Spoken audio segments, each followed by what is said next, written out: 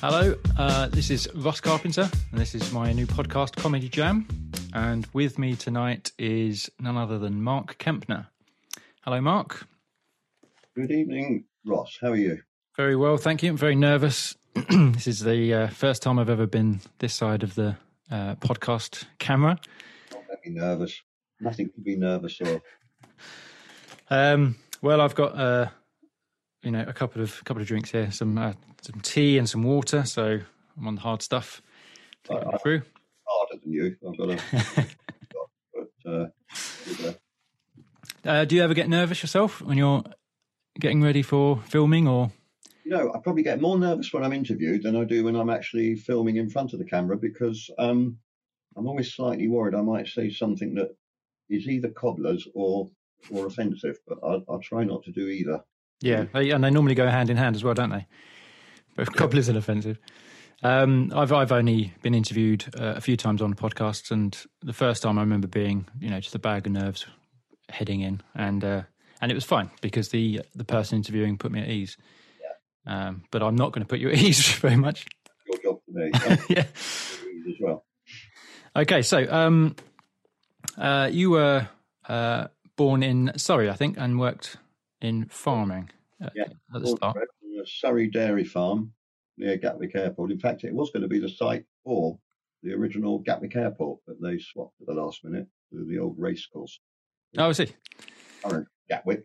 A little bit of useless information there.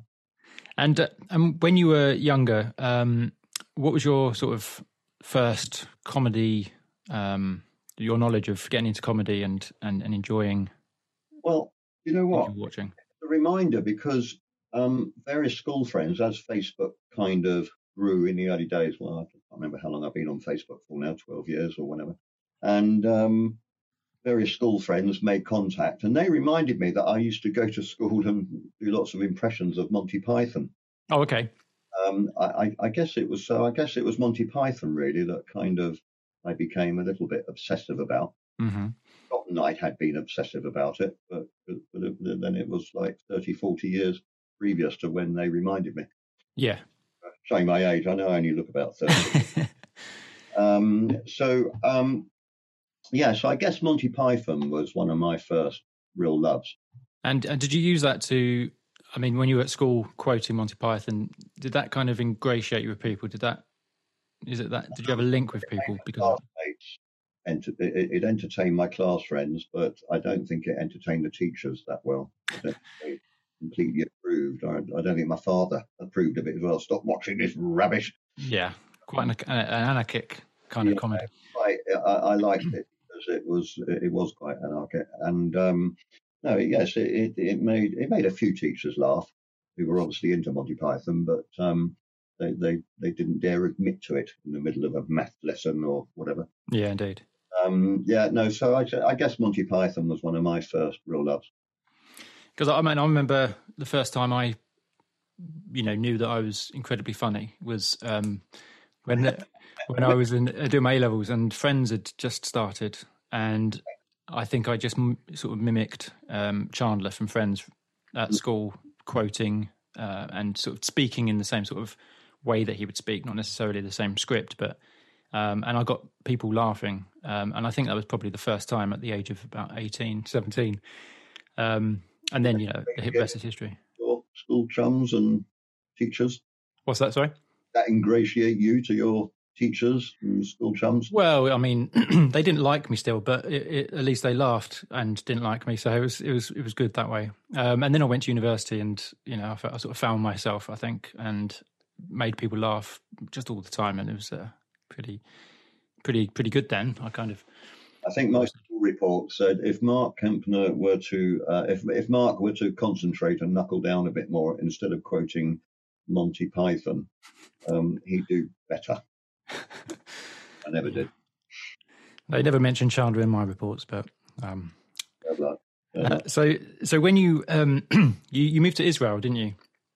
I went to Israel in 1975 to a kibbutz, where I was out there for just on a year.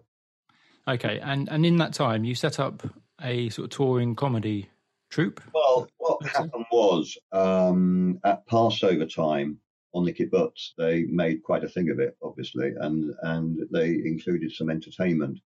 And me and I think two or three other volunteers got together and we wrote some little sketches, and I did some impressions of some of the people that lived on the kibbutz, and it went down a storm. Luckily, I mean everyone was pretty drunk anyway on cheap wine, but it went down well. And there was someone there from another kibbutz nearby, and they said, "Oh, you must come over on a Friday night and do a little show for us." So we did that, and that just led to kind of going around, not too many, but we went round two or three, I think maybe probably about five different kibbutzes within a sort of 20-mile radius. And we just wrote, I mean, we just made it up really on the spur of the moment. We looked like we'd been rehearsing, but we hadn't really. Had a few bottles of wine, and it was all good fun. Like an Israel Footlights, I guess. Exactly, yeah, exactly. But especially for the kibbutzniks, and I'm not sure they all understood it, but they I mean, they speak very good English, but I can't remember any of the sketches that we did. But it was all rather silly, and probably a bit of Monty Python, no doubt. But yeah, absolutely, taking those influences. Yeah. Yeah. Well, I noticed you've got Yiddish as one of your 33 accents Is that what I've got on your website. Yeah, including standard Scottish, standard Welsh, and general American, which seem quite generic.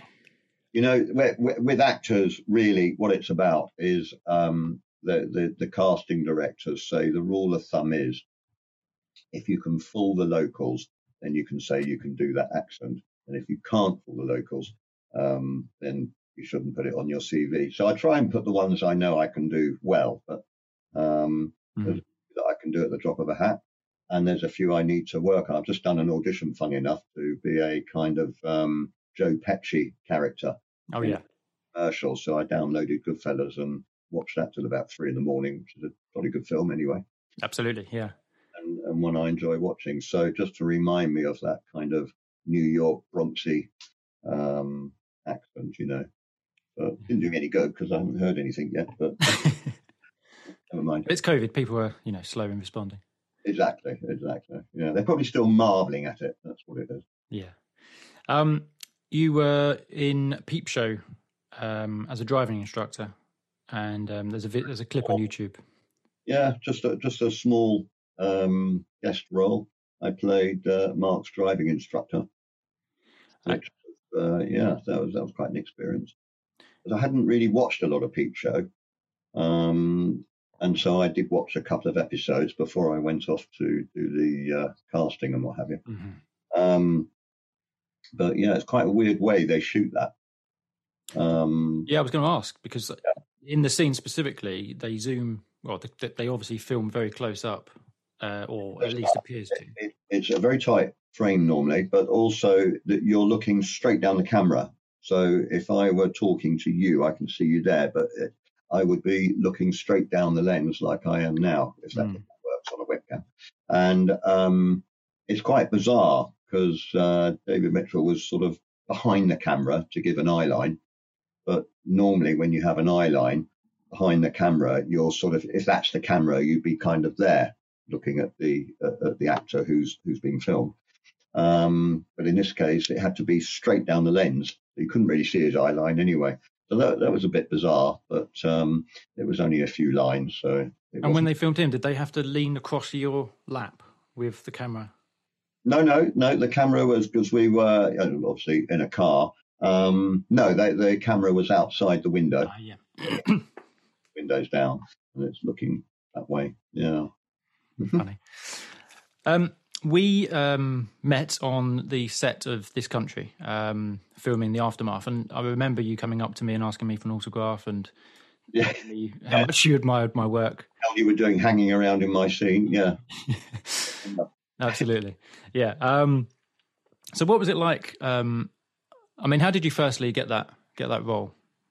Well, there's a bit of a story there, because actually I was in an episode playing a chap who'd really done his eye in when Kerry had broken her leg, although when she thought she'd broken her leg in that episode. Yeah.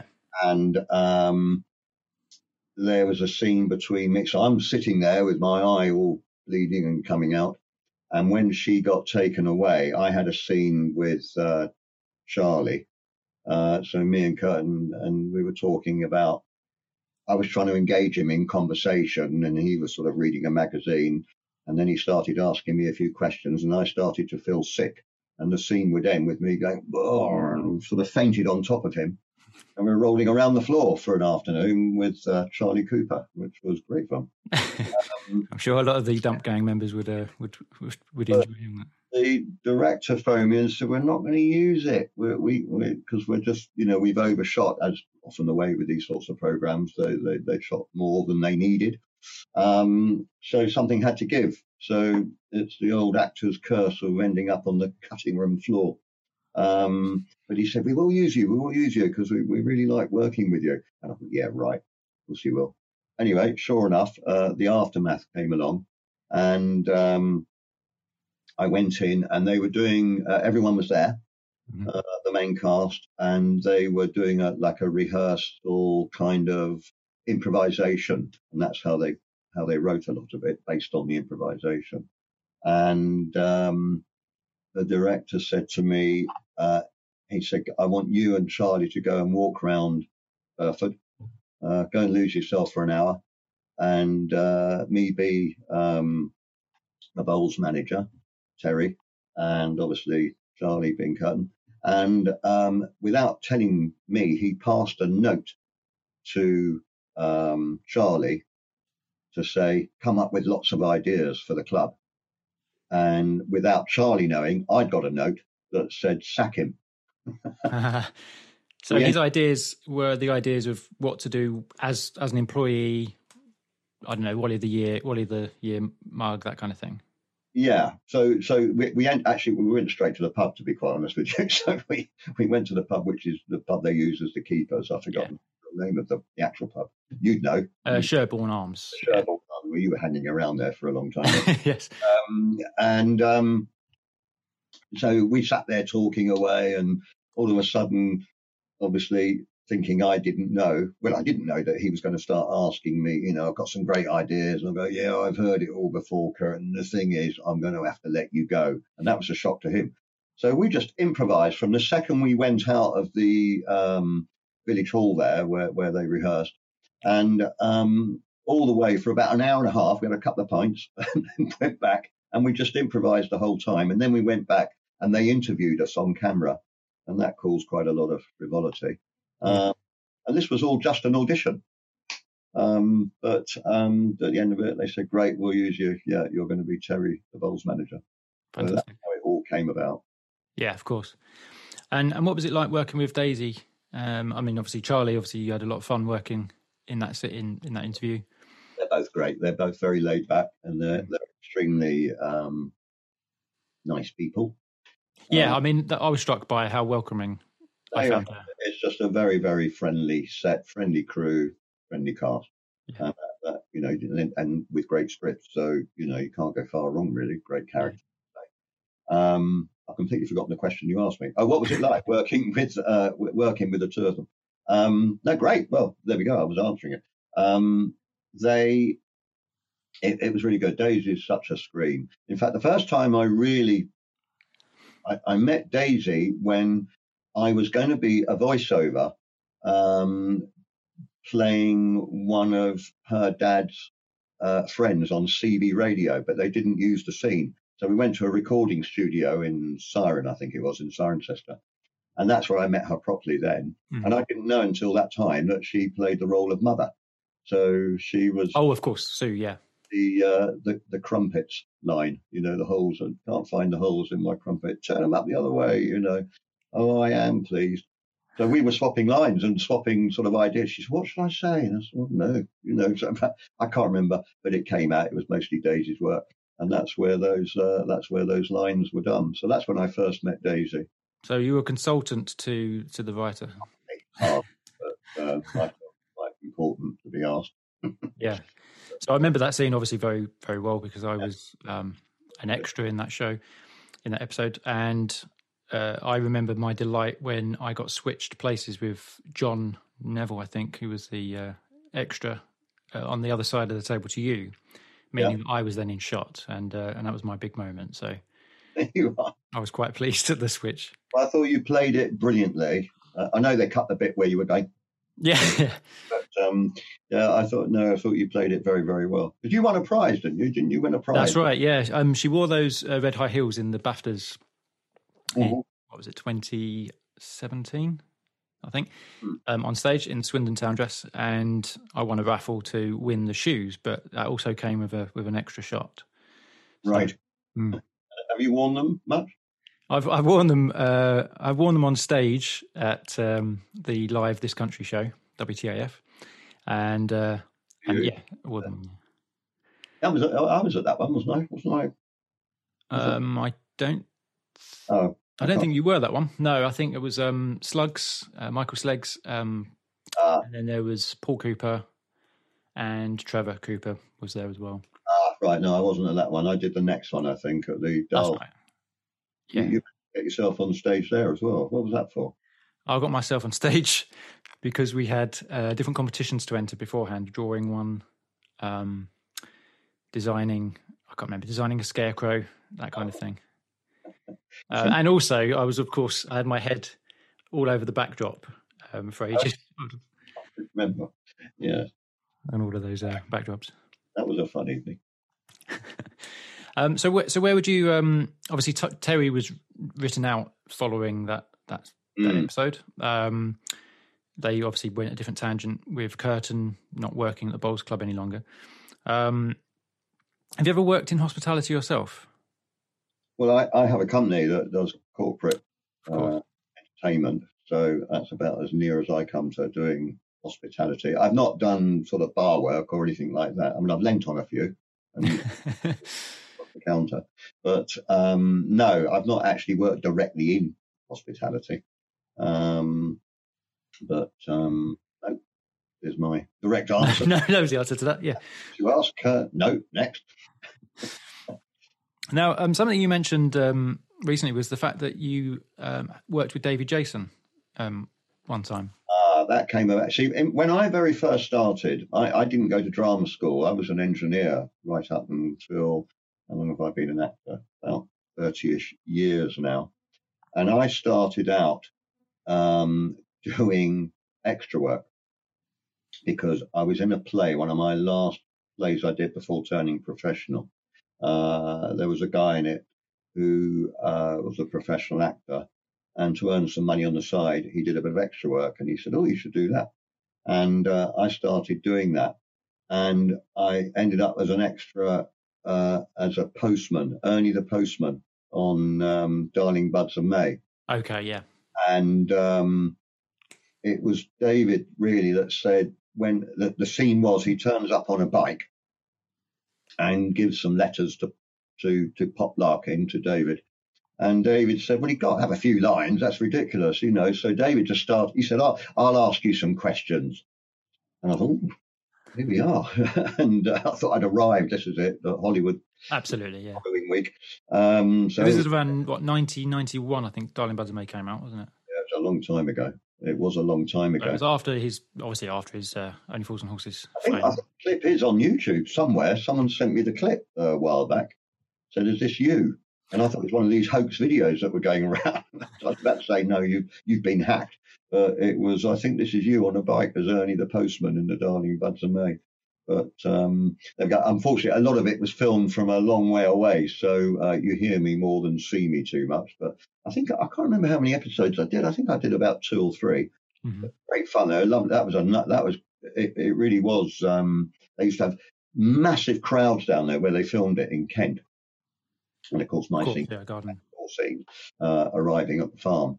And I think there was one where somehow I met them in the village or something, if I remember rightly. And there was like about 300 or 400 people down there to watch it. And it was all push back, let the actors through. Excuse me. And one lady came up to me. She said, we run a local charity and we wondered if you'd open a fete for us. But I had to be really honest and say, look, I'm not being funny, but I've got about 2 lines in this. I think you ought to have a word with one or two of them. Yeah, I mean, I definitely would have milked that You would have done, yeah. I would have. That's all it's worth, I know. I'd have had them making posters. Absolutely, yeah. Yeah, I'll do it. Absolutely. No, so I didn't feel that in my early days that I was brave enough to say, I think I said to her, well, if you ask them, and they're happy with it, I don't mind coming down to do it. I thought, well, I'll lord it about for a day in Kent. Absolutely. And what was David like? He's great. He's very, very funny. Very professional. Mm-hmm. And he wanted it exactly right. What's happening there, which side of the bike we were, and what was happening what line I'd be passing in the letters. So very professional.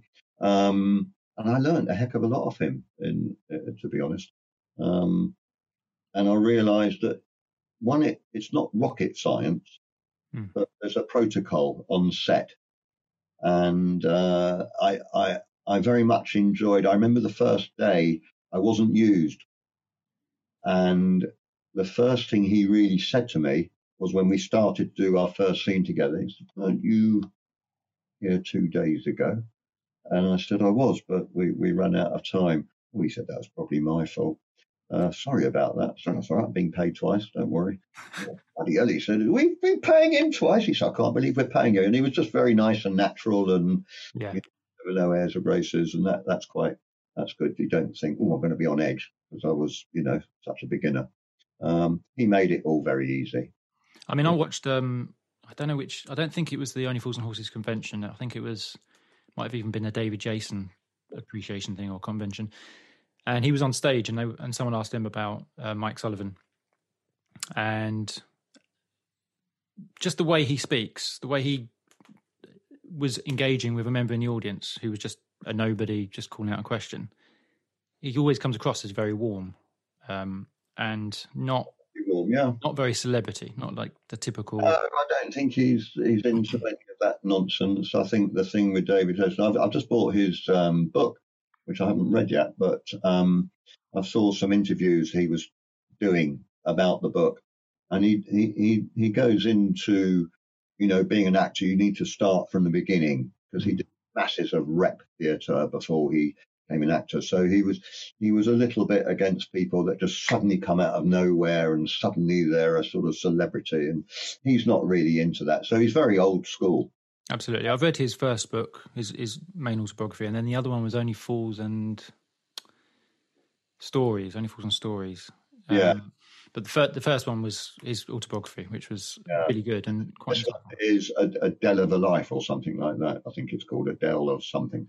And so I've only read the first page, so I don't need to sit down and actually read the rest of it, because he's one of my favourite actors. I mean, he's so good at everything he does, and his comic timing. He's one of those guys, one of those actors, whereas me as an actor, I can look at Only Fools and Horses several times, but I start watching, how did he get that laugh? How did he do that? Why did he move there? Why did he take a pause and then hit the line? And he's a craftsman. Absolutely. Yeah. And there's a lot of speak about that in the book. In fact, talks at length about the kind of the roles that Ronnie Barker gave him and other earlier writers. Great friends, of course. And absolutely, he's finding a great honour to replace Ronnie Barker in Open All Hours. Yeah. So that must be quite a thrill for him. Absolutely, yeah. I haven't really enjoyed the latest Open All Hours, though. It's I think it had its day. I'm a massive fan of it, to be quite honest. I used to adore Ronnie Barker, but it was one of those, I don't know why, I just never got into it. It's not because I hated it, I just never got into it, really. We'll skip by that one then. Yeah, we'll skip by that one. Okay. So that was a little bit about yourself. What I thought we'd do now is talk about a comedy that you particularly love, enjoy, your go-to. So I know we have a couple of mutual comedies that we both really like. Excuse me. So what is your go-to? Well, are we going to come on to our mutual comedies? I think my go-to, I have certain comedy shows which I can watch and watch and watch. Fawlty Towers, and they only made about 14 of them, and I must have seen them all so many times. And yet I still find myself, oh, they're repeating them, I'll record that. It's ridiculous. I've watched them so many times. So Fawlty Towers is one. Dad's Army, I think it's completely timeless. I think it helps that it's set in a certain time, and obviously during the Second World War, so the costume never dates because it's not. I mean, in a way, I suppose Fawlty Towers looks a bit dated because they're in. You know, when you see the cars, you think back to the early 70s. But yeah, of course. I suppose probably Dad's Army is one I would definitely watch and watch and watch. And I found myself watching some because I set on series record, and I watched one the other night that I'd seen the week earlier, and I've seen it probably 150 times. But again, you're watching actors who are proper craftsmen, proper actors with brilliantly funny characters, brilliantly funny scripts, and they just draw me in. And you can watch Arthur Lowe and watch several of them, and or Fraser when he starts to tell one of his long stories. We and the wind was howling, and it was. I mean, when you boil it all down, they were pretty simple scripts, weren't they? They were ludicrous, really. But absolutely, one-liners. John Le Mesurier just piping up with something. Exactly, never bothered too much, and these lovely little scenarios in it where he, in actual fact, I think Wilson was a real captain in the First World War, and of course Mannering wasn't even a captain anyway, just self-appointed, wasn't he, as a captain? So when anything being organised, who'll be in charge of that? So I will.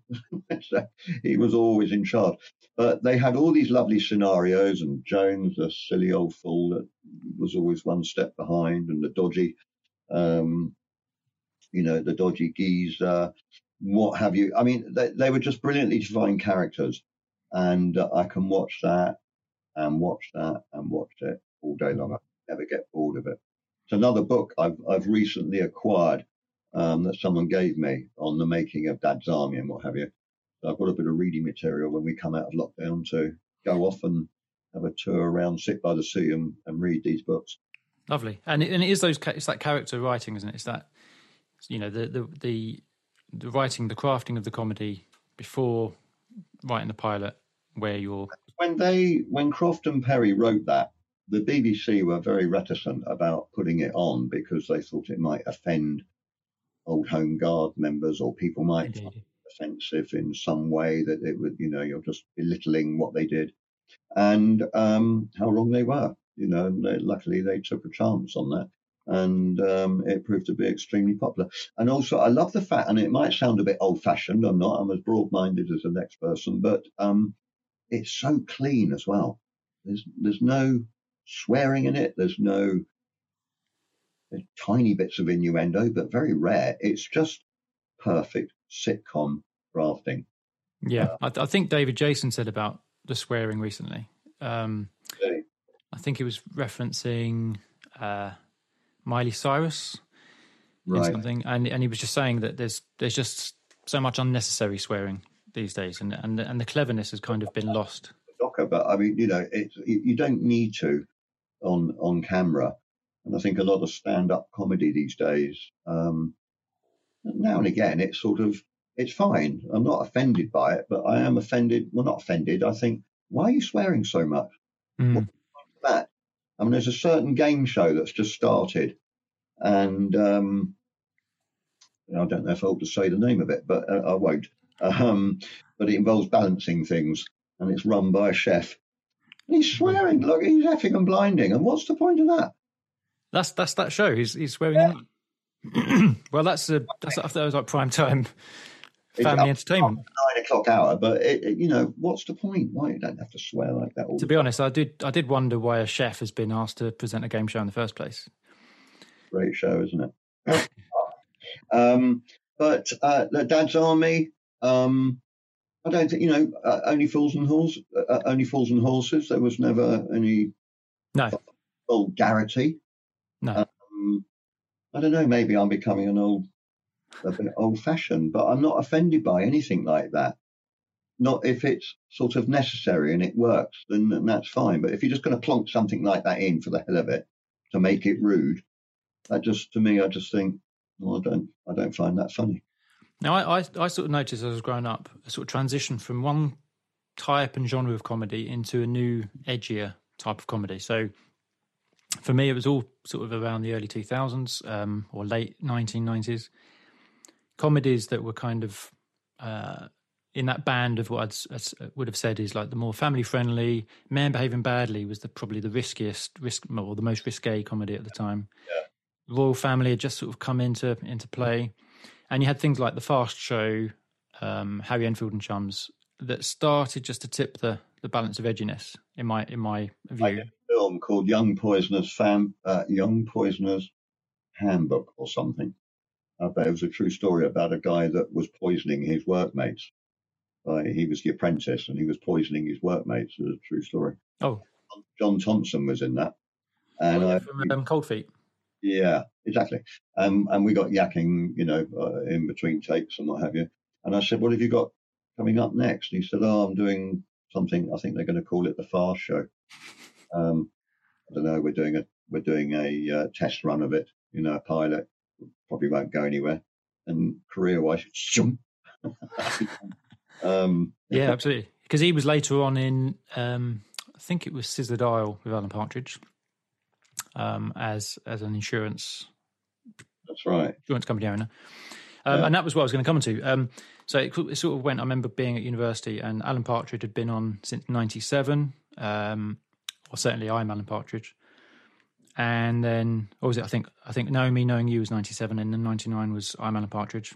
Really, 97? I think so, yeah. And then 2002, I think, was the second series. Radio, of course. Was that, sorry? Yeah. Yeah, he did the radio show prior.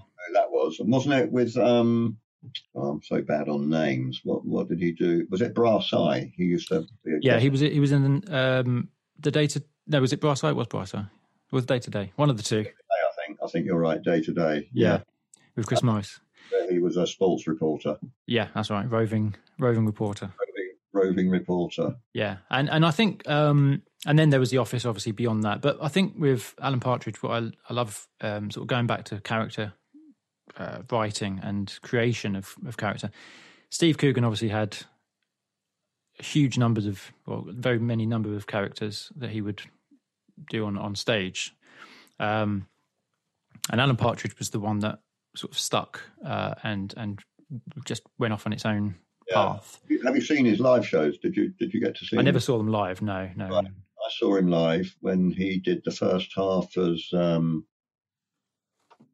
Paul Incarf. No, he came back as Paul Calf after the interval. I think there were 3 breaks. I can't remember who he was. Oh, maybe it was Paul Calf in the first half. Then he came back as Pauline Calf.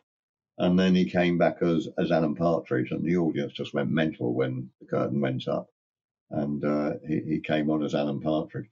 And I think Simon Pegg was in that as well as a lighting man.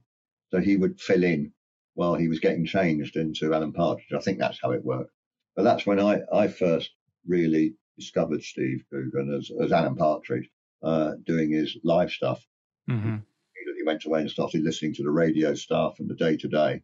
And then when his chat show started, I became a massive fan. Yeah, I think we were. I mean, that was probably the show that I started quoting mostly when I really first got obsessed with a comedy, with that one. But what I love about it, and I'll always rank Alan Partridge and The World of Alan Partridge as my number one comedy above everything else. The Office, The Thick of It, Inside Number 9, The League of Gentlemen, whatever. There was a program, was it called The Detectives or something, that was one of the first mockumentaries about the police force, and that was it was Operation Good Guys. Operation Good Guys, right? Okay, yeah, with Beach and Ash. That's it. Yeah. Well, I say actually, if you think about it, Ross, I don't know that was the first. I suppose Spinal Tap really broke the mold. Yeah, of course. when that came out. That was, and then they went on and did Best in Show. Have you seen that? I haven't seen that. No. Hilarious, all about a dog show. But it's the same team, and so I mean that's going back a bit, isn't it? That was before. Yeah, absolutely. I suppose that's what gave these other guys the idea of doing mockumentary. But yeah, but I mean, that era of comedy, of mockumentary. I think so. Yeah, and I watched Operation Good Guys, and that was again late 90s. And if you watch that, I think there were 3 series of that, and if you watch the episodes back to back, sort of binge watch it, and then you watch The Office, it's very difficult not to believe that The Office was heavily influenced by Operation Good Guys. Oh, yeah. I mean, it's very difficult to be totally original. It's just a different scenario. Yeah, absolutely. Yeah. Even to the fact you've got Beach, who is the squat police in charge, and his sidekick, Ash, sort of massaging his shoulders, much like Keenan was doing to Brent in The Office. Yeah. Helping him doing sit-ups, things like that. But also the way that Beach is so sort of dismissive and actually doesn't have the same warmth towards Ash as is reciprocated. So he'll like chuck his sweaty towel into his face, much like Brent chucking his sweaty shirt into Dawn's face, for example. Yeah. And I've watched that, and I've said to several people, if you watch that and see, funny themes is that they feature a central character, Brent, Partridge, and Ash as or Beach. It's that they're people that want to be something. They're desperate to be someone they're not. Yeah. And in a way, a lot of the central characters in sitcoms, Basil was desperate to be more classy, desperate to have classier clientele, and wanted to be free of Sybil the whole time. He wanted to just, he was sort of under pressure the whole time, wasn't he? Mannering, desperate to have recognition all the time. Brent just wants to be loved. He just wants that recognition. Absolutely. Partridge. The frightening thing is, you find yourself sitting, I haven't met you, but I find myself sitting there going, I think that, but not that I'm desperate for recognition, but I think when Alan is going, well, they should be doing this or whatever, and I think, I kind of think that as well, actually. Yeah, I know what you mean. I mean, Partridge, obviously, he wants the second series. He's living in a hotel in that series, and to be famous, he wants. Absolutely. And when you read I, Partridge, we need to talk about Alan, his autobiography, the first one, and then there's the second one, Nomad. When you read those and you sort of see his climbing up the Norwich pole, to sort of become the biggest person in Norwich, and then to, and I remember him sort of saying about, if you look through my 1992 diary, it's like a who's who of anyone who gave me work in 1992. And it's that, I don't know, just the desire to be someone better, but constantly knocked back by his own inadequacies and mistakes. He killed Forbes McAllister live on air in Know Me, Knowing You, and constantly sort of downplays that in his book. But obviously he's killed someone. So, what is it about, apart from the things we've been speaking about? What do you think it is that Partridge just hits the spot for you like it does me? What would you say? I think it's the fact that there's a whole universe. So in the day-to-day, he was a commentator who did sports commentary with a very nasal quality to his voice. And it's quite a different voice now. It is, yeah. And it almost is like it's grown as he's aged, and his body has become older. I think the original sports presenter was a little bit of David Coleman. Oh, there was all a bit of that, wasn't it? It was. And all of that. So I think that sort of those sports commentators of the day, the football commentators were a bit like that, the sheepskin coat and absolutely, yeah. Wasn't it? Oh, tell us how you scored the goal. So there was a lot of that maybe into it. But then as he became as a sort of the chat show host, that sort of developed. I think so. I mean, I think there's obviously going to be, perhaps that was slightly exaggerated because at the time it was a new character. It was no way of knowing that was going to become such a big character. But it's the whole universe. You've got the autobiography basically pens his entire life through childhood right the way to current day Partridge. And everything lines up very well. All the dates match. It's so well written that you can pick any particular TV program and find the spot in the autobiography, and it matches up with what happens in the episodes. Yeah. It's really well done. Yeah. And so it's almost like a body of work. It's a whole life, as opposed to just Brent snapshot for a couple of years filming The Office. Yeah. And of course, he's got this fabulous working relationship with the writer, of course, with Gibbons. Yeah, and I can never pronounce his name. Emmanuel Imarchi. Oh, sorry. Yeah, Armando. Armando. Yes, exactly. Sorry, Armando. I'm sure you. Yeah, absolutely. Don't let that put you off putting me in your next series. But that they are a brilliant team. Mm. And the day-to-day, obviously, that sort of became, that was after the last book was released. So that's, that kind of continues with his ongoing career.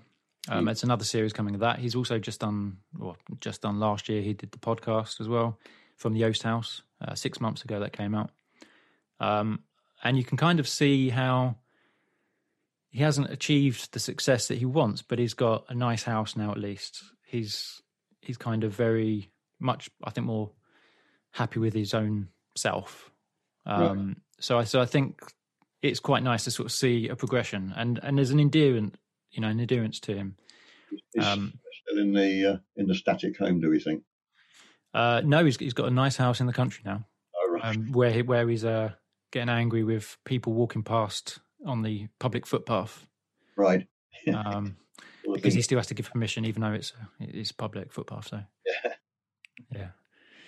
yeah. So I mean that for me was how comedy changed. It went from that kind of family friendly comedies now that I watch on Netflix, and I think these are awful. Men Behaving Badly I used to love when it was on.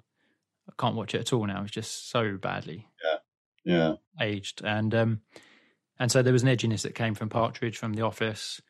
Comedies, there were occasional bits of swearing, but nothing too bad. The odd swear word from Partridge, and in The Office as well. But it was sort of edgy without.